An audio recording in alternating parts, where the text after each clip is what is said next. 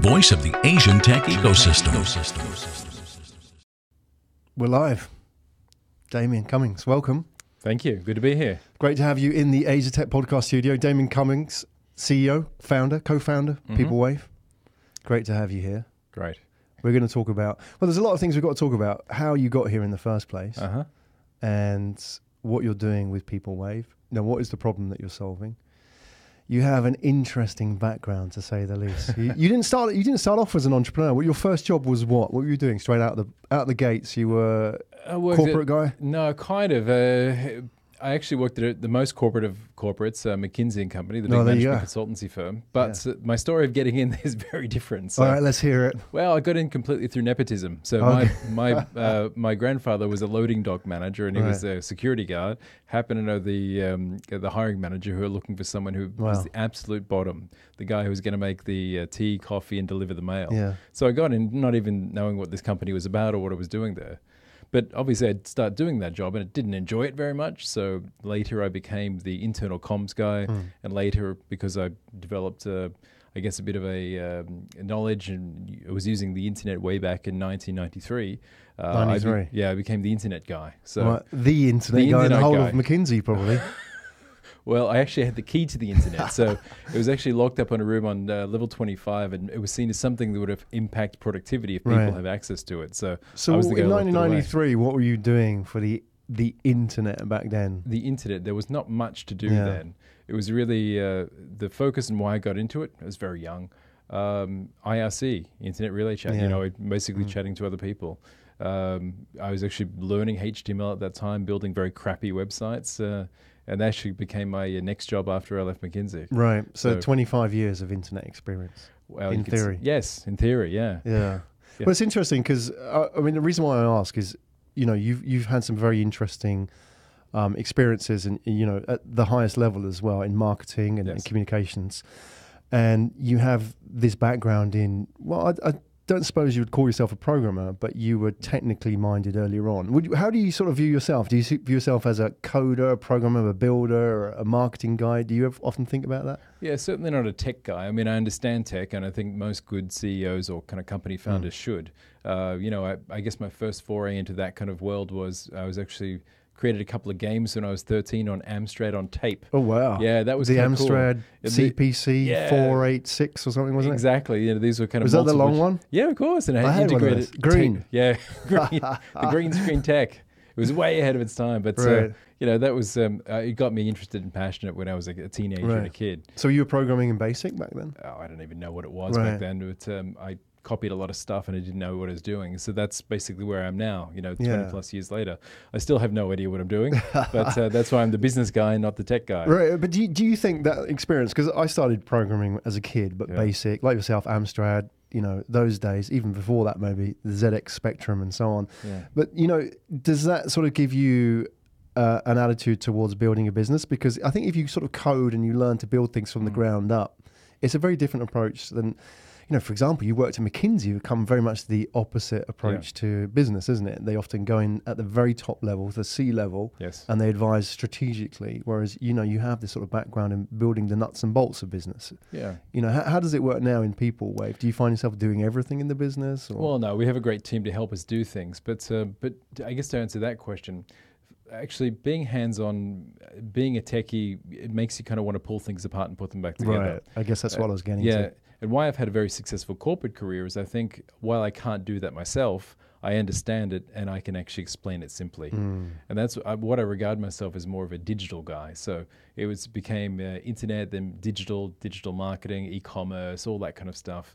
And then explaining to senior management and other people in the business why you should get into e-commerce, how it works, why you should do things like internet marketing or digital marketing instead of, traditional advertising, why you should consider using these new technologies to engage customers and work with employees better. And that's actually what I've found is probably one of the most beneficial skills in life, in any role. How do you explain a complex or a new idea simply to other people? And that allows you to rise the corporate ladder reasonably quickly. Yeah, let's just talk about that. Before we talk about Peoplewave, sure. Your background in the corporate ladder, I'm going to read out the names. Okay. Samsung, Dell, Ogilvy & Mather, Citibank, Coca-Cola, NRMA, McKinsey & Co. Standard Chartered Bank as well, Philips, the list goes on. I mean, this is like the blue chip lineup of corporates. You know, any parent would be proud of their kid going into work in these companies, right? And I find that interesting because you've had that experience. And how many years were you in corporate? 20, 25 years 25 from 93, years, yeah. right? Okay, so at some point you then decided, I'm going to start my own business. Yeah.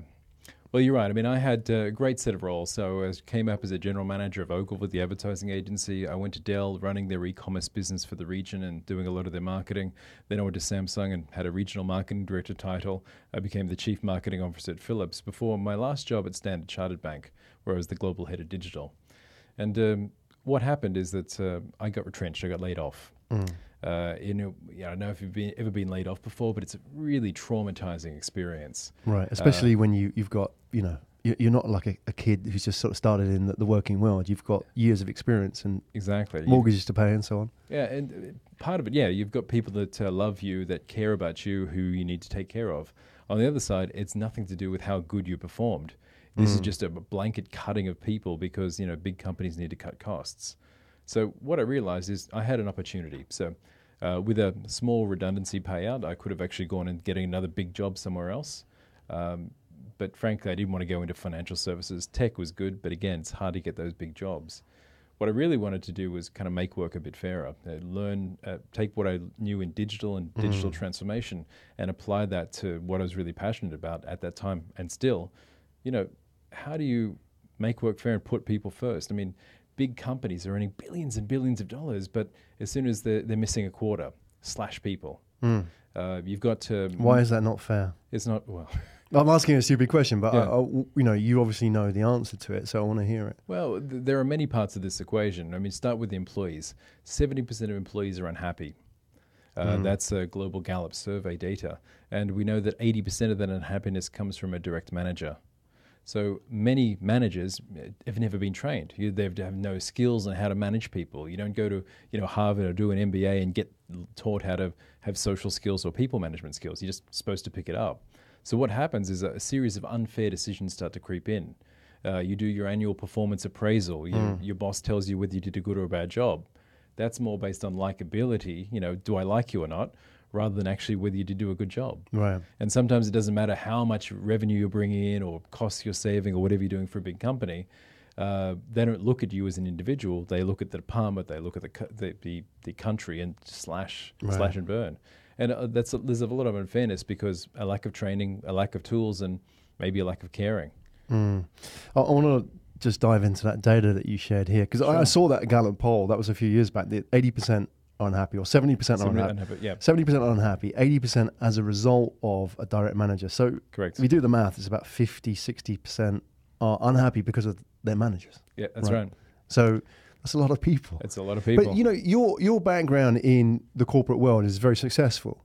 So, you navigated that very well. Like you said, you knew what to do and how to play that game successfully for 20 plus years. So why would you then want to go and change that? Well, because you can look at my CV, I've jumped a lot as well because I get to a certain point where I can't continue. I know there are so many unfair practices there and I didn't develop all the political skills needed to get to the top. And, we spent a lot of time at Peoplewave researching it. We looked at things like what are the key factors that allow you to thrive in a company? I realized that getting a promotion, for example, it's completely dependent on your political acumen, how much you manage up.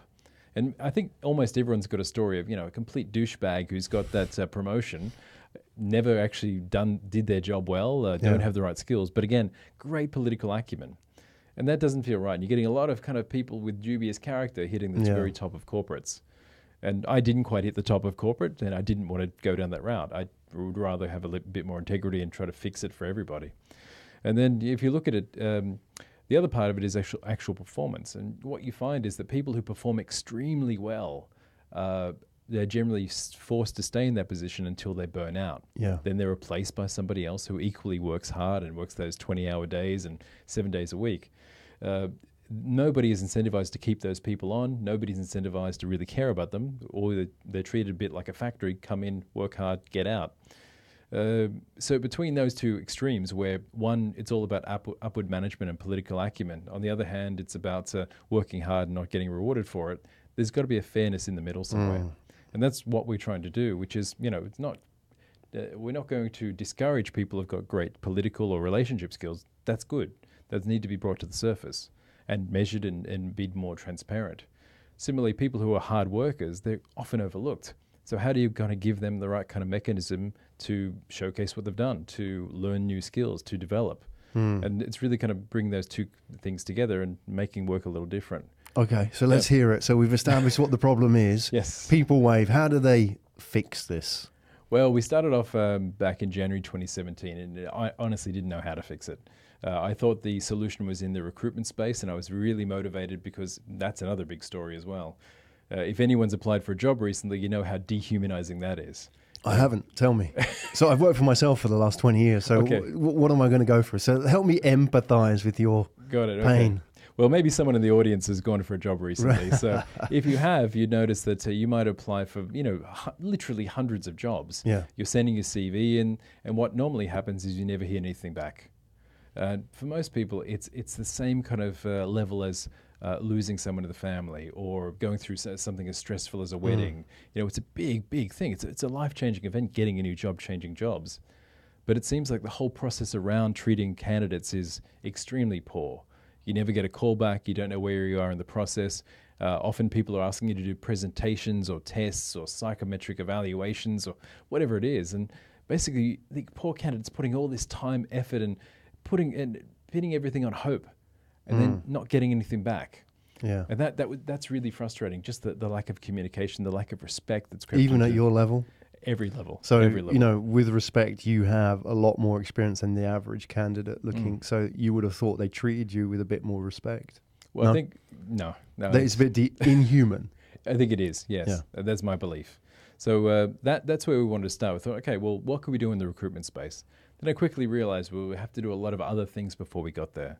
What we wanted to do is actually look at every aspect of people management and human resources and try to fix it. So Peoplewave, we've launched a couple of different tools. We realized that getting a job is one critical part, but onboarding is the next. Coming into that new company, having those expectations set of you and so on.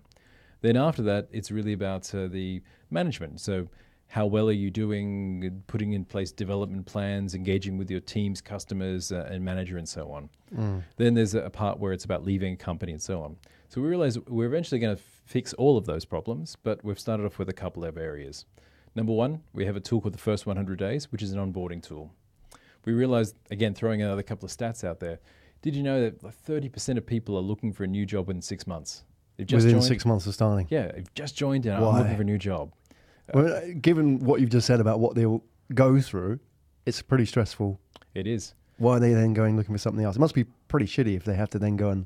Well, it's those two kind of facts combined. Right. Number one, in the recruitment process, often people will exaggerate how good the company is.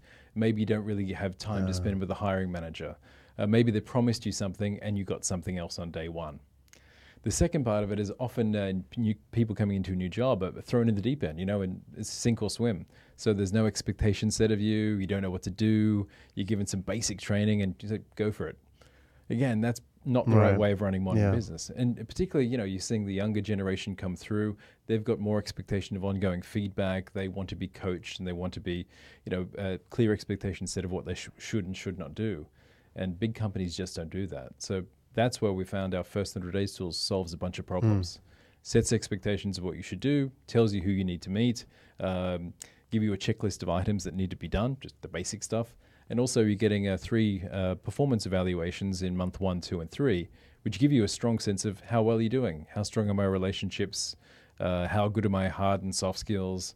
Am I seeing as someone who's actually a good fit for this role? And that data is transparently shared both ways. So the person who's a new hire coming in, so here's how I'm doing. And the manager and the HR teams have a clear view of what you're doing as well. Right. So it sounds like what you're doing is putting process in where there isn't any process or isn't the right process in these large organizations. It's not like you're doing anything fundamentally different. It's you're just giving them the tools to do it properly. Well, the first part is really, the fundamentally different part is measuring stuff. So do they not do that now? Nobody measures anything. Really? Yeah. I mean, I haven't worked for an employee for 20 years, so employer, sorry. Sure. So I don't know what it's like. I mean, well, okay. tell me. Well, let's even talk about where we are with ATP. So, for example, could you tell me right now, and this is a loaded question. Yeah, go and ambush me. Who's your best employee?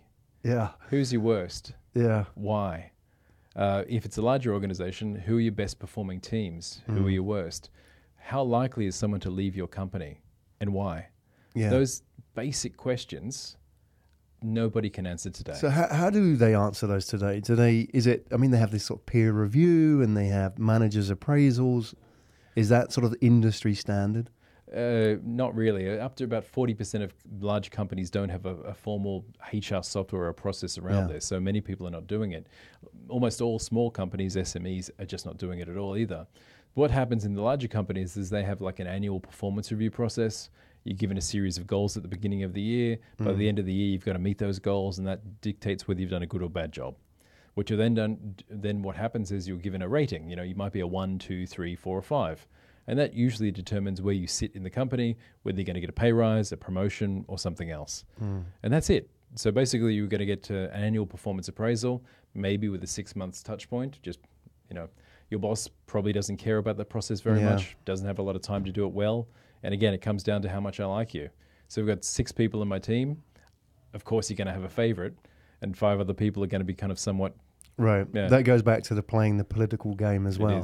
Those who are good at it, not necessarily, maybe they're good at getting the best score on the KPI rather than the best for the business. Right? Exactly. And to answer your point earlier, why this is different and why potentially it could be disruptive is because it's starting to measure things. And when you measure things, you can start to change them. And the first part of this is really just getting a sense of, onboarding into a company. How well are you doing? How well is the manager doing? How well is the team around you doing? And with our other products, we're doing the same kind of thing. We're looking at month to month or quarter to quarter feedback on your performance across relationship skills and also your delivery. And having that information available is going to do a couple of really interesting things. First of all, it calls out not just your own individual performance, but it starts to call out bad managers. It starts to call out, processes that are wrong. It starts to open up those questions around, that any organization should be able to answer, but can't do that today. And then it also opens up, I guess, another thing that we're doing in the future. Having employee data out there and owning that yourself, we can do different things with it. You can start to use it for things like recruitment or background screening and so on, which is some of the products that we're building at the moment. Right. Okay. We'll delve into that in a minute. You're talking about using the data to call out bad management and as well good management, I suppose, as well. You're going to catch somebody doing something right and all that.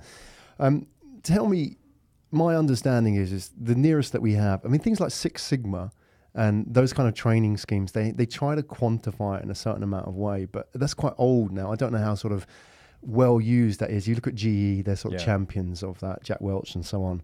How does that sort of compare? Because they're trying to quantify and measure performance in areas which aren't measurable in many ways, apart from your obvious KPI. Maybe there's other factors. Where are we with that? Does that sort of fall short of what you're trying to achieve here? Well, if you think of things like Six Sigma, that's more of a process improvement methodology. It's not really about understanding individual employees' performance. And an outcome of a process like that would be, it's still about goal setting. Yeah. So you've still got to set a goal and you've set a time period over, say, a year where you've got to achieve that goal. What it doesn't do is actually give you proper guidance on how to set that goal, proper guidance on how to measure the performance. What you really do is set it in January and December. It's either have you hit it or not. Yeah. And then you've got some almost made up metrics about how well you performed. So I think the basics that things like Sigma give you, it's great to iron out loose processes or fix kind of inefficiencies, but it doesn't have a lot to do with individual performance. Yeah, okay. Yeah. Okay, good. All right, so you've talked about the first 100 days. You talked about Peoplewave. How many products do you have at the moment? Oh, well, First 100 Days is the first tool, and we're selling that at the moment. We have another tool which we've just moved to free. It's a freemium model. That's called Performance-Wave. So we're building that now as the world's best performance review tool, or a 360 feedback tool. And we go to our website at peoplewave.co, sign up for it, play with it, it's yours. So the good thing about that is that's the second tool, and we're building out a couple more, mainly blockchain-centric tools. One is called Wavebase, which is a recruitment solution. Then we're also doing background wave and terrible naming, I think. Background Wave and Recruit Wave off the back of Wavebase. Right. So what we're doing is taking all the data we collect out of these other tools, and then we're moving it to the blockchain and using it for recruitment and background screening. Right. Using it for recruitment and background screening for the company, or can the employee also benefit from that? Because I would have thought if you're talking blockchain, you're trying to democratize that data in certain aspects. Correct. Right? So, the funny thing is, if you ask anyone about doing a performance review, small or large company, no one ever takes their data with them. So maybe I was an amazing performer in my last job. Right. And maybe in this job I'm an okay performer, but there's actually no record of that. So our goal here is to actually take ownership of this data and give it to the employees.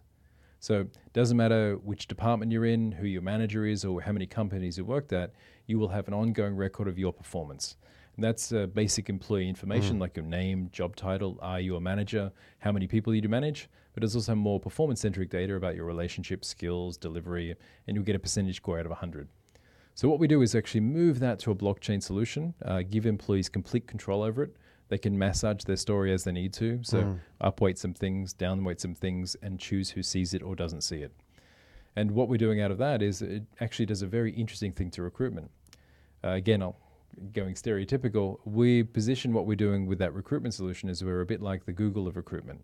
Simple search mechanism, so a search bar, for example, and what you type in is criteria that you need in the next employee. So if you're looking for, say, a videographer for the show here, you might say, okay, I'm looking for a videographer, he's got 5 years of experience, has been a people manager, managed 3 or more people, and been rated 85 and above by former managers. Now, right now, if you're looking for that person today, you're going to put a job ad out there and hope for the best.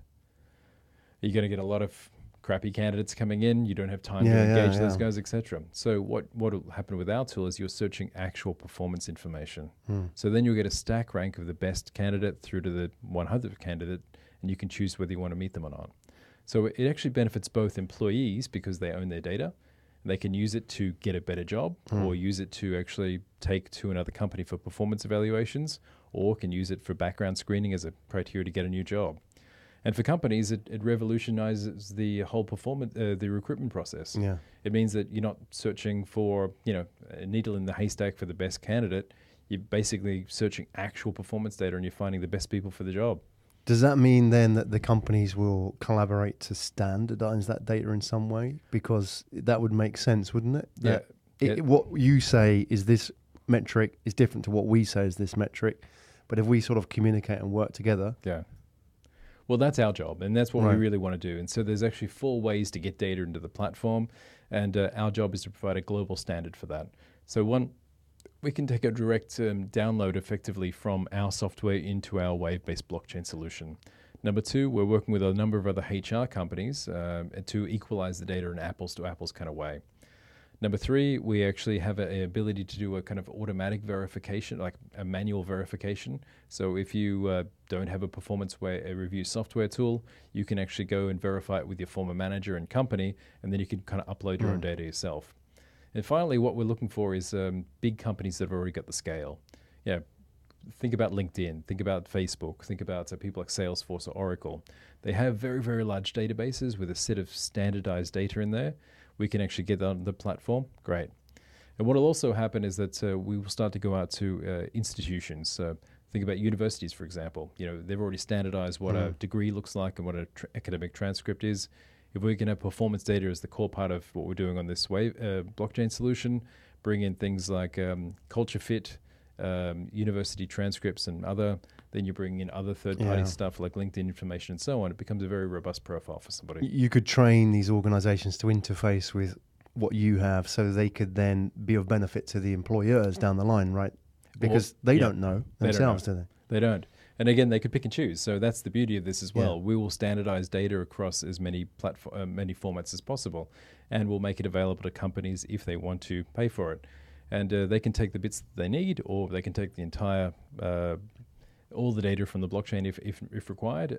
But we'll spend a lot of time educating them and showing them how to do it right. Yeah. Excellent.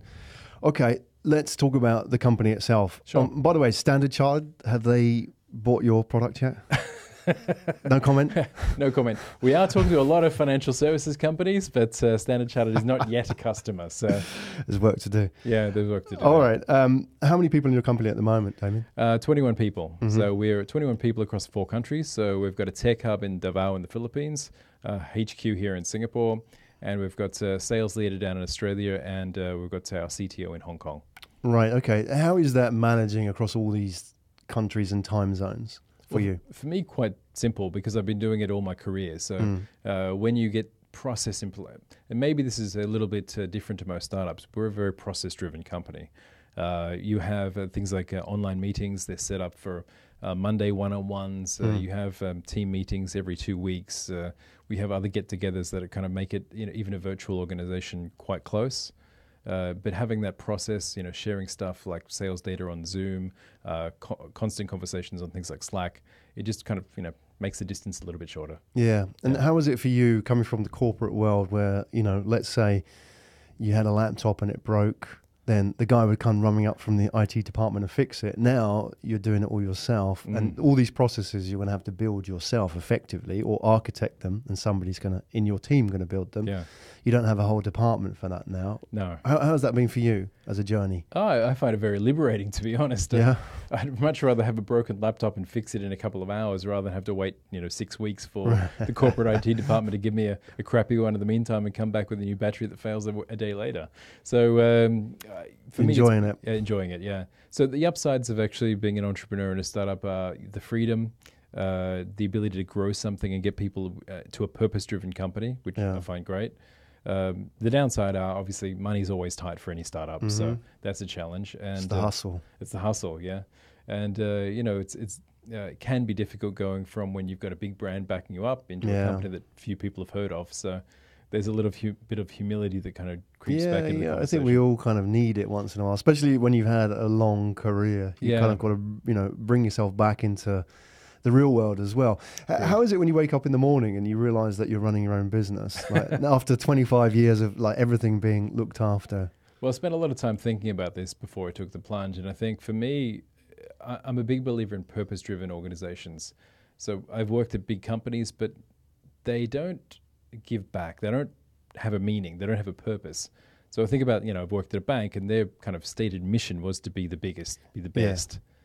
That doesn't inspire me. But they have mission statements like, we want to enrich lives and empower whatever. I mean, they do have, Enron, I think, had one, which is quite famous. But yeah, it's all kind of wanky, right? It doesn't actually mean anything. So tell it as it is.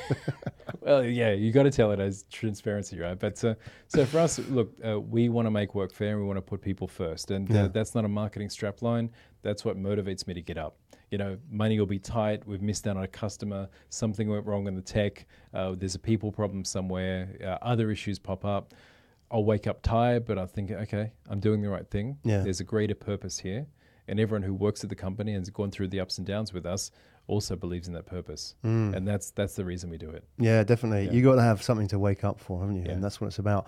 And you are currently fundraising at the moment? We are, yes. So what's the situation? How have you funded it up until now? Yeah, so it's a combination of, we've got a series seed round last year. So we've got just over 700,000 USD that's come in. It's got us through our first year and a half.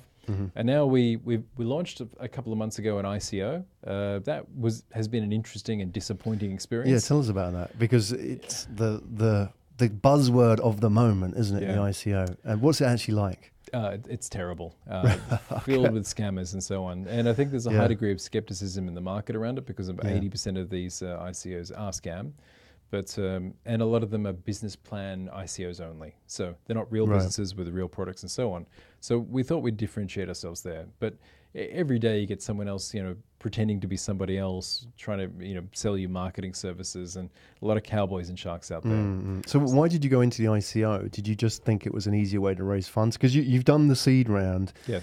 And I guess, for the levels you're probably trying to raise at the next round, you probably thought, maybe I need to go to Series A or a VC at this stage. But an ICO would be a lot easier without less, sort of constraints as well. Well, really, the options are seed round raised, then it's either Series A or something else. So what we did is earlier this year, we spoke to a few people up at Series A, and then told us to go away, come back in a year or two. Well, actually come back in 2 to 3 years. When you had when it's a safe bet for them. When there's de-risked it, okay. Yeah, $2 million in revenue coming in, great run rates, and at that point we'll give you $2 million and take half your business. Yeah, right. So well, at that point I don't need that. What we are is we're still very tight on revenue. Virtually nothing coming in yet, but we do have 400 customers using our platform, and it's growing fast every day. So we decided, well, ICO is actually good for founders. It's good for the company in that we control the terms and we control how the capital comes in. But what we actually changed our mind is, look, there are too many cowboys in that space, so we've pulled back to a hybrid model. And what we're really looking for is a Series A plus ICO investment. So what we're looking for is someone who would put in, well, originally the ICO hard cap was 20 million. We've revised that and said, okay, well, if we're looking at Series A, that's really 5 to 10. And what we'd say is, okay, well, we have tokens, these PWV tokens, which are quite valuable at the moment. We would actually do a double hybrid investment where someone's coming in, taking equity, taking some tokens. And what would happen is we're looking for someone to partner us to the next level. We don't want to just dumb money coming in. We want someone who sees the potential and who can help us grow. Yeah, because I wondered, because obviously an ICO can bring you a lot of dumb money, but you're looking for something a bit more than that, the partnership. I mean, you're out there talking at the moment, but this podcast goes out there for eternity. So I guess let's put the call out there. What is that person, or what kind of organization is it, or investor that you want to partner with? What kind of doors do you want them to open for you? What kind of knowledge do you want them to bring in? What are you looking for? Well, it's going to be here forever, so let me try to make a big call. What we're looking for is a 4 to 5 year acquisition. So that for us is getting to $1 billion plus valuation and selling ourselves either to one of the big tech companies like an Oracle or a Salesforce. And we think about it in those terms because where else are they going to go? They've conquered sales, they're doing marketing, now they're doing things like service. The next big, opportunity for them is going to be employee data. Or we look at the logical guys, the big digital companies, LinkedIn or Facebook, and those guys need to kind of do what we're doing. So LinkedIn is struggling for growth. They need to move into new areas. And Facebook really wants to get in with their workplace solution, at least, really needs to get into jobs and hiring and people management. So what we're looking for is, first of all, a VC that can help us go from Series A and eventually give us the introductions into a Series B or more. We're also looking for someone who's actually has a portfolio or can introduce us to those people, because we want our software with as many people as possible. Or ideally, we'd actually work with one of those tech companies who actually are willing to partner with us over the next few years and potentially have a buyout at the end of that process. Yeah, because if you look at someone like LinkedIn, or even Salesforce, yours is really a product they can just slot into their matrix, isn't it? It's straight to the bottom line in terms of the revenues for them. Exactly. It just should be pure profit for those guys. Yeah. So, and we won't be an expensive acquisition for them necessarily. Once we get to a decent level of scale, or at least have the Lego pieces of the technology there. And I think one of our value adds is that, look, we can do some cool stuff on cloud-based software and blockchain where, if I was a traditional software vendor like an SAP or an Oracle, they can't easily do that. So we become a logical acquisition for them just as a bolt-on and a profit builder. Okay. Yeah. So there's 21 in your team, as you said. Yes. How does it go from here? Are you recruiting at the moment? Yes. So it all depends on where we go with our fundraising and our Series A/ICO. But as soon as we do that, the plan is within a year to get to 100 people. We're looking for a big product team here in Singapore, more salespeople around the world, beefing up our Philippines tech hub. We're looking to open up across the rest of Asia. The big markets for us are Japan, China, Korea, and Indonesia. And then, of course, we've got to get to the USA. Now, in the HR tech space, 50% of the global market's in the US. We've got to get over there pretty quickly. Yeah, especially if you're talking about people like LinkedIn and Salesforce, that's their home. And obviously, we have people watch this show, and they could be partners, they could be potential team members, and so on. And often they reach out and say, okay, that story I heard from Damien, that just really touched me. That's the company that I want to kind of help build. I don't think you have any shortage of appealing to them in terms of the company itself, but the culture of the company. Have you mentioned already, for example, your distributed company? To make sure that you get the right people coming through to you, what is it that you want to see from them in terms of the match between their sort of mindset and your company culture? What are you looking for? What can you put out there to help them understand and interface with what you're trying to do here? Sure. I think the primary thing is also coming back to, the purpose. We want people who have gone through hardship. We wanted people who've had been bullied by their manager, had a bad relationship with a manager. We want people who've been retrenched or laid off or had difficult getting a job. We want people who understand those issues firsthand. Right. And we've got an amazing team, the best people I've ever worked with. And those people have all gone through their own levels of trauma somehow, and they've got a story they can share. Now, it doesn't matter whether you're a developer or a salesperson or sitting in the marketing team. They can all kind of go back to that story and go, yeah, okay, well, they also fundamentally empathize with where we go as a business. So like most people, I believe that skills can be trained. You're looking for a base level of competence, but skills can always be trained. It's someone who's flexible, believes in the purpose, and gets excited about what we're trying to do. Yeah. And what we can offer in return is that we are moving to a new office. We're figuring that out over the next month, but we offer things like unlimited leave, unlimited flexibility. So it means take as much time off as you need to. That's not necessarily 11 months out of 12. But how does that work? Peer approval. Right. So you've got to be working on things. Your peers have to approve your leave taking off. But it's more like, okay, well, maybe a family member's sick. Right. Okay. You need to fly back home. No doubt, just go do it. Right. You need to have a maternity or paternity leave. Go. It's taken care of. Your monthly salary covers everything you need. Flexibility as well. We allow people to work from home, work from an office, work wherever they need to. If you need to go on a holiday and work a few days over there, go for it. The belief is if you communicate well and set the right expectations, we trust you. That trust is there to be, taken or abused. If you abuse it, you'll leave the company. If you self-selecting, isn't it? It is. Wow, I'm really curious to see how that goes, because I'm always curious about building company culture, and there's been a lot of experiments out there as well.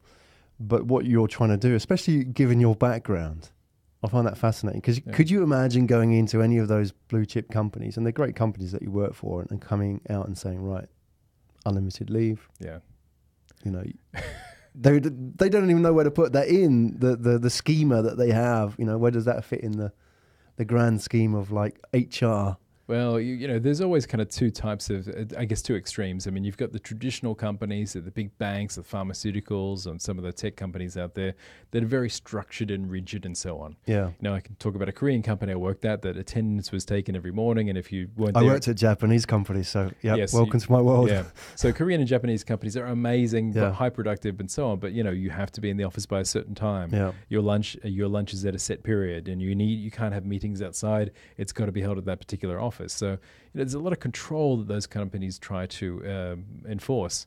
And then on the other hand, you got the companies like the Facebooks and the Googles of the world, or the LinkedIn. So free food, flexibility, mass up, whatever they have. It's like. But I think the new breed of startups coming in will take the best of both. Yeah. The processes from those more traditional companies, the flexibility, and the the caring of people like Google, and that's what we're trying to aim for. Yeah, good for you. Yeah. I love what you said, Damien, about. When I asked you about what kind of people do you want, and you specifically mentioned those that have experienced hardship. I find that fascinating. I suppose it's quite brave as well to put yourself out there and say you're looking for that, rather than trying to brush over the whole issue and make it talk just about the positives. Because I think a lot of entrepreneurs and people who work in startups do have people to prove wrong, and that is an energy in itself. I think so. Yeah. And with your own history as well. And I think about myself with the businesses here. I've got a few mofos to prove wrong getting this business right, but that motivates me, because sometimes the days when I'm not motivated purely by the mission, sometimes it's that, I wouldn't say it's an anger, but it's an energy which you've got to use, otherwise it will eat you up. And I think there are a lot of people out there, and maybe it's disenchantment to some extent, and especially people who are talented, who have gone through the corporate machine, and they've obviously given it a bit of a honeymoon period, but after that they've realized, what, this ain't working out, and I'm getting frustrated. And maybe the less talented ones don't move on, but those who really have something to do, to do the 10x projects,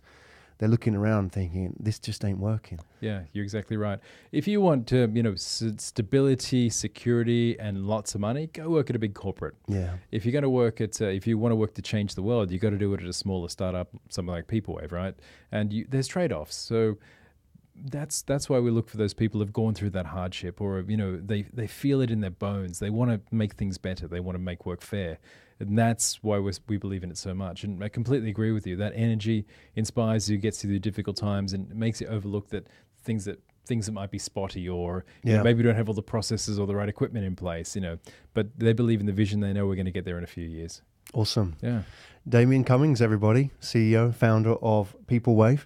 Damien, thanks so much for coming onto the show today and sharing your journey with us. And for those that are watching and listening, they may be potential investors, potential partners, potential inquirers, maybe down the road. They may be people who want to work for your company, or just people who have something that may be of use, partnering, and know you're expanding as well. So people in different markets who may be a point of presence, helping you get into that market. How do they make contact with you? What is the best way to be in contact with Damien? Here's a couple of web addresses. So our corporate website is peoplewave.co, peoplewave.co. On there, if you're interested in our software, you can sign up for the free Performance Wave software. Use it yourself, no problem at all. On there, you can also contact us, so you should have our contact information. If you're interested in what we've done on the ICO as a spark to Series A and or SEO investment, we have a website called peoplewaveICO.io. That will give you information about what we're doing with our blockchain solution and what we're looking for on the investment side. And if you want to email me personally, you can either check me out on LinkedIn, I'm Damien Cummings, or email me at damien@peoplewave.co. Excellent. We'll put all the details in the show notes. And Damien, I wish you all the best with your journey, your adventure that you're going, and everybody that you attract as well, that team. It sounds like quite a tight team. And I'll be excited to see what you guys can produce and, dare I say it, disrupt down the road. But yes, I hope so we're too. on a mission here, right? Thanks everybody for watching the show and subscribing. If you're listening on SoundCloud, please go ahead and like us there. If you're watching on YouTube, then please subscribe to the show. And if you want to get the full in-depth interview, you can get it on YouTube with Damien. Also, we'll put the audio up on SoundCloud. You can get it on our website as well. Damien, thanks a lot. Come back on 6-12 months down the line. Love to. Love to get an update, see how the journey unfolds. Yeah, tell you a wonderful good news story at that point. But thank you very much. It's been great. Excellent. Thank you, Damien.